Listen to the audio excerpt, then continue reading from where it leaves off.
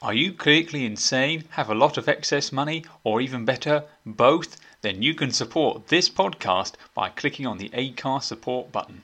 You can give as rarely and as little as you want, which, judging by the quality of this, I'm sure you're wanting to do. Rio Bravo? More like Bravo, Matt Fraction and David Archer. I'm sorry, that was by far the worst thing I've ever said. Every time I take a ride, I feel alive with nowhere to go. I'm the king of the road. You're the queen of my throne. Hello, and welcome to a PhD Student Reads episode 11. The first one of 2021. Well, the first proper one of 2021. So, welcome back. Happy New Year, and we will pick up where we left off in December as we have reached the final chapter of the Fraction Archer Hawkeye run, Volume 4, Rio Bravo. I'm not going to lie, say it straight away, this is the best one. It's amazing. They really just end on a high. There is a Volume 5 Hawkeye, but the creative team is different. And as this show is focused on reading complete runs, I will not cover it here. He says, maybe one day I'll read it, but present day me is telling you now that Hawkeye Volume 5 is not going to be next month. Speaking of next month, for just a moment, as we have reached a run, there will be a poll up on Twitter at PhD Reads, where you can vote. I will choose 3 of my ever-growing backlog stack. And you can vote on which one we should start next. Probably Jinx by Brian Michael Bendis will be on there, because it was on there last time. And I've owned it for ages, and it's big. So, I need to get through it at some point. But let's not talk about the future, let's talk about the present and Hawkeye Volume 4. First published by Marvel Comics on the 29th of July 2015 and collects issues 12, 13, 17, 19, 21 and 22. Where those missing numbers are, I don't know. What they're about, I don't know, to be honest. Perhaps there were crossovers at the time. I honestly cannot tell you. But as usual, we have an assortment of creative talent spread throughout the book. It's, of course, all written by Matt Fraction. On issue 17, we have Chris Eliopoulos on art, with a couple of pages drawn by David Archer and Jordi Belair as the colourist. For issue 12, Francesco Francavilla is the colourist and the artist, taking on all the duties there. And then the remainder of the issues, David Archer back with the art, and Matt Hollingsworth doing the cover. Colour. Chris Eliopoulos is the letterer throughout the entire volume, with some help from Archer on issue 19, which we will get to when we get to it. As with the previous volumes, the numbering makes little to no sense to me, so we kick off the volume with number 17. And what a fantastic issue it is. For those of you who follow the show on Twitter, again at PhD Reads, please do follow the show there, you would have seen a tweet where I exclaimed that I had just read the best issue of Hawkeye. Issue 17 was that issue. So you may remember back in Volume 2, after a mishap with an arrow, Clint ended up watching some cartoons with Simone and her children. Remember that? Well, this issue shows just what those cartoons were, sort of. The show is Winter Friends and stars a team of holiday-themed animals, such as Santelope, Menorable, and my favourite, Kwanzaa-Gator. After being defeated by a summary foe, they call upon the help of their dog with no powers, Steve. Steve has a brother called Herman and a friend named Lil, but he'd rather save the Winter Friends all by himself. He doesn't need help, and even when they are attacked by some tracksuit-wearing wolves, he doesn't need help. I think you probably see where this is going. This is a Hawkeye issue, after all. After being helped by some fellow canines who look suspiciously like Black Widow, Mockingbird and Spider-Woman, he runs off to save the Winter Friends. Again, all by himself. He doesn't need no help, does Steve? But in the end he learns to accept his friends, and together they all team up and save the day. So David Aja draws the first and the last non-cartoon set pages, and that's fine. It's typical David Aja affair. Not saying it's bad, but when it's consistently good, what else is there to say? But everything within the show is Chris's time to shine. It's bright, it's animated, obviously, and even though they are cartoon dogs, I still think they are just as expressive as superheroes of the non-four-legged variety. Hell, I think I'd read an entire volume of The Winter Friends and their holiday-themed shenanigans. But what a way to start a volume. It was just so good. And I keep finding myself just going back. So there's a big splash page of the Winter Friends and their rather amusing names. And I keep just going back to look at it and be like, yes, this is what I want out of my comic books. Obviously, I do like the grittier things too, but something like that, which deals with a somewhat of a serious subject matter in a light-hearted way and ties into the narrative, sort of. It's good to me. More of that, please. Admittedly, this was published in 2015, so I'm sure there has been many more of that in the meantime. Anyway, the remaining issues form a cohesive narrative that wraps up Fraction's story that began in Volume 1. This begins with issue 12, and boy, is this issue beautiful. Frank Avila's art is, I can't think of a better way to describe it, temperate. And I don't mean this in terms of time, but I mean in terms of temperature. I'm sure there's a proper art word for this, but temperate is what I have gone with. Lots of deep blues, oranges, yellows with strong black outlines. The issue itself focuses on Clint's brother, Barney Barton, aka Trickshot, entering Clint's life once more, and then using flashbacks to inform us of the miserable childhood the Barton brothers had, especially at the hands of their, father. We get to see Barney's first run-in with the Tracksuit Mafia as he returns to New York City to meet his brother and show off that good archery skills clearly run in the family. We get scenes of the two young boys via these flashbacks learning to fight, learning to smash bottles by flicking coins, but it ends in the present day with the two brothers hugging, and it's just nice to see. It's somewhat of a filler issue, but we needed this bond between the brothers to be established for what comes later to Mattermore. And as I said, it's beautiful. Breathtaking, even. But it doesn't, no panel there takes the panel of the show award, because that's right, I've actually remembered to do it this time. But that's for later. Issue 13 follows and is entirely focused on Clint and the immediate aftermath of Gil's death at the end of Volume 2 at the hands of the clown. We see Clint telling Gil's dad, we see the two Barton brothers coming together, this time from Clint's point of view rather than Barney's. We see the fight that takes Kate and Nucky to LA again. We see the community of that entire building that Clint owns coming together over loss of a man that means something to all of them, because they're big on their rooftop parties. And to top it all off, we get the emotional punch where we see Gil's dad now barbecuing on top of the roof. Issue 15, titled Fun and Games, does highlight something that frustrates me a bit with Fraction's writing. It seems like every volume we get an issue where the events take place out of chronological order, and this is that issue here. The thing that I'm bringing it up now because for this issue, it's not really necessary.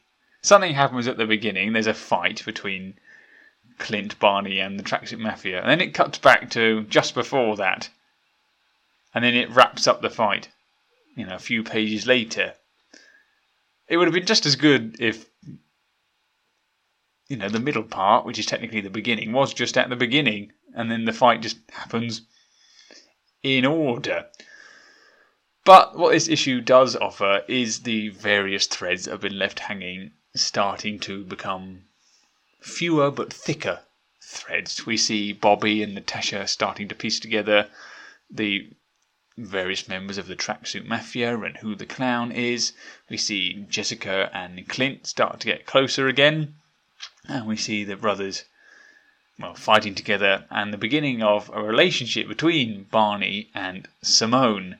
However, it's the end of this issue which matters most. After figuring out that the Tracksuit Mafia are getting into the building via the roof, Clint sprints up there only to get an arrow through his head, and Barney, just a few steps behind, gets shot. And then we get a single panel, a big 4-page panel of the two brothers lying on the ground with Jessica Drew just stood over them. Something, I think Aja's style of drawing and the paler colours that go with it suit this sort of panel, I think. It's all, nothing is over, there's no bright reds or, you can't, there's no, massive pools of blood everywhere. It's all very, very muted and somewhat more serious, and that's one of the reasons why I like David Aja's art. So we learn through issue 19 that Barney is now wheelchair bound and Clint is deaf. So Clint has given up, but by the end he's standing on the roof of his building, talking to his community, his family, as they are sometimes referred to, rallying them for the fight that is soon approaching, having learned from his past mistakes, and is actually asking for help, not just from the people in the building, but from Jessica, from the people that mean the most to him. However, what I want to focus on in this particular issue is how it plays with the comic book format in terms of the art and the lettering. So as Clint is now deaf, most of the issue is silent, with many of the speech bubbles being completely blank. But as Clint begins to accept this and begins to lip read, the style changes to square bubbles with errors in, with these, as Clint tries to figure out what people are trying to say. So there are letters and words in square brackets, which are the correct interpretation of what's being said, but also question marks and just normal curly brackets, I guess. Is that what they're called? Curly brackets? Just normal brackets of things that Clint thinks they might be saying. And when... So Clint doesn't do much speaking, but when he does, the letters are drawn by Aja, so a different style from the normal Heliopolis letters that, are throughout the rest of the volume. Again, highlighting that Clint is different now. There's also plenty of sign language between the two brothers, as deafness is something they've experienced temporarily as a result of the abuse from their father. Entire panels are dedicated to what I presume is ASL. I'm not a sign language expert, so it would make a lot of sense if it's ASL. There's no translation as to what they mean, but for those people out there that do speak ASL, I feel like they're getting more out of this issue than the normal reader. But does that mean that this issue is hard to follow and the plot doesn't really make any sense? Absolutely not. Again, I'm talking about the art by David Aja, and just it could have been an entire issue with no speech, much like back in Volume 1 where we had the issue focused on Lucky the dog. There was no dialogue in that, but it was still perfectly understandable, but they chose not to do that here, but add in these sign language elements, which I feel elevate it above just a normal silent issue, I suppose. At this point, Aja and Faction had won an Eisner Award, sort of the comic book Oscars, so to speak, and it's issues like this that really highlight that the acclaim that follows this run around is absolutely deserved. Issues 21 and 22 make up the Rio Bravo part of the volume, so the part of the volume where the volume actually takes its name, and is where all the action takes place, where all the threads that have been kept hanging over the past 4 volumes are tied up in what I think is a satisfying way. We see members of the community that we've seen throughout the past 4 volumes just here and there defending their homes. We see the red Dodge that was washed away in a hurricane, but seems perfectly fine now, make her appearance, and importantly we get the return of Kate Bishop. Pulling up to the building that now looks like a war zone, Kate and Lucky explode onto the scene in what I am giving the Panel of the Show award. It's the 2 characters in a silhouette against a pale yellow explosion. It's not a full page, it's just a single rectangular panel after Kate has fired an explosive arrow into a group of tracksuit mafia goons. It's just the 2 of them. It kind of reminds me of... Remember Terminator Dark Fate? No, probably not. But I haven't seen it, but in the trailer there's a bit where Sarah Connor blows up something and then walks away from the explosion in somewhat of a silhouette. It reminded me of that, which I guess is offensive to this panel, and maybe... But it's a good panel, I promise. I'd say the best panel of the volume. We also get, of course, a bloody showdown between the clown and Clint, with poor Lucky taking a bullet in the crossfire. There's very little speech as these 2 pummel each other, and just as it looks like Hawkeye's about to meet his maker, Kate Bishop is there, and together, only together, can they take him down, because that's when Hawkeye's at his strongest, when there is not just 1, but 2. At the end of the run, there are some new threads left dangling because this was an ongoing book. As I said, there is a volume 5 with a different creative team. There are further mysteries involving Penny, the redhead that really kicked this entire thing off, I suppose. I mean, the car and the whole... Yeah, I mean, it's all her fault. We have mysteries involving the New York City criminal underbelly and how they want to take out the 2 Hawkeyes and how this relates to Kate, and with Barney Barton and his new family with Simone. The volume ends with the 2 Hawkeyes shooting arrows ready to face the future, and don't worry, Lucky is fine. He does appear at the bottom of a panel in a bandage, but most definitely still alive. So there you have it. That's it. We've completed our 2nd full run of comic books. We've got Snyder's Batman. We've had some one-offs here and there. And now Fraction's Hawkeye is done and dusted and can move from my enormous backlog pile to my shelf. You can follow the show on Twitter at PhD Reads. Again, there'll be a poll going up as this episode posts with 3 choices for what you may want me to cover next. You can support the show financially at supporter.acast.com/PhD-student-reads. You don't have to, nobody does, and that's absolutely fine, but maybe one day this show will be of a reasonable quality that you'll deem it worthy of your finances.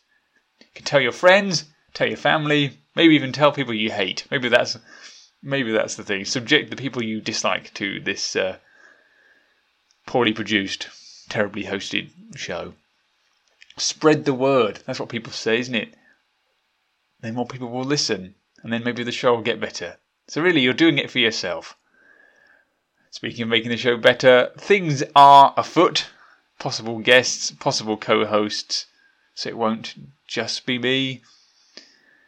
But they haven't quite come together just yet. But hopefully soon, by February, there may be another voice. Let's hope, huh? Fingers crossed. But there you have it. Thank you very much for listening once again. This has been the PhD Student Reads. I've been Daniel Underwood, the titular PhD student. I'll see you next time. Goodbye.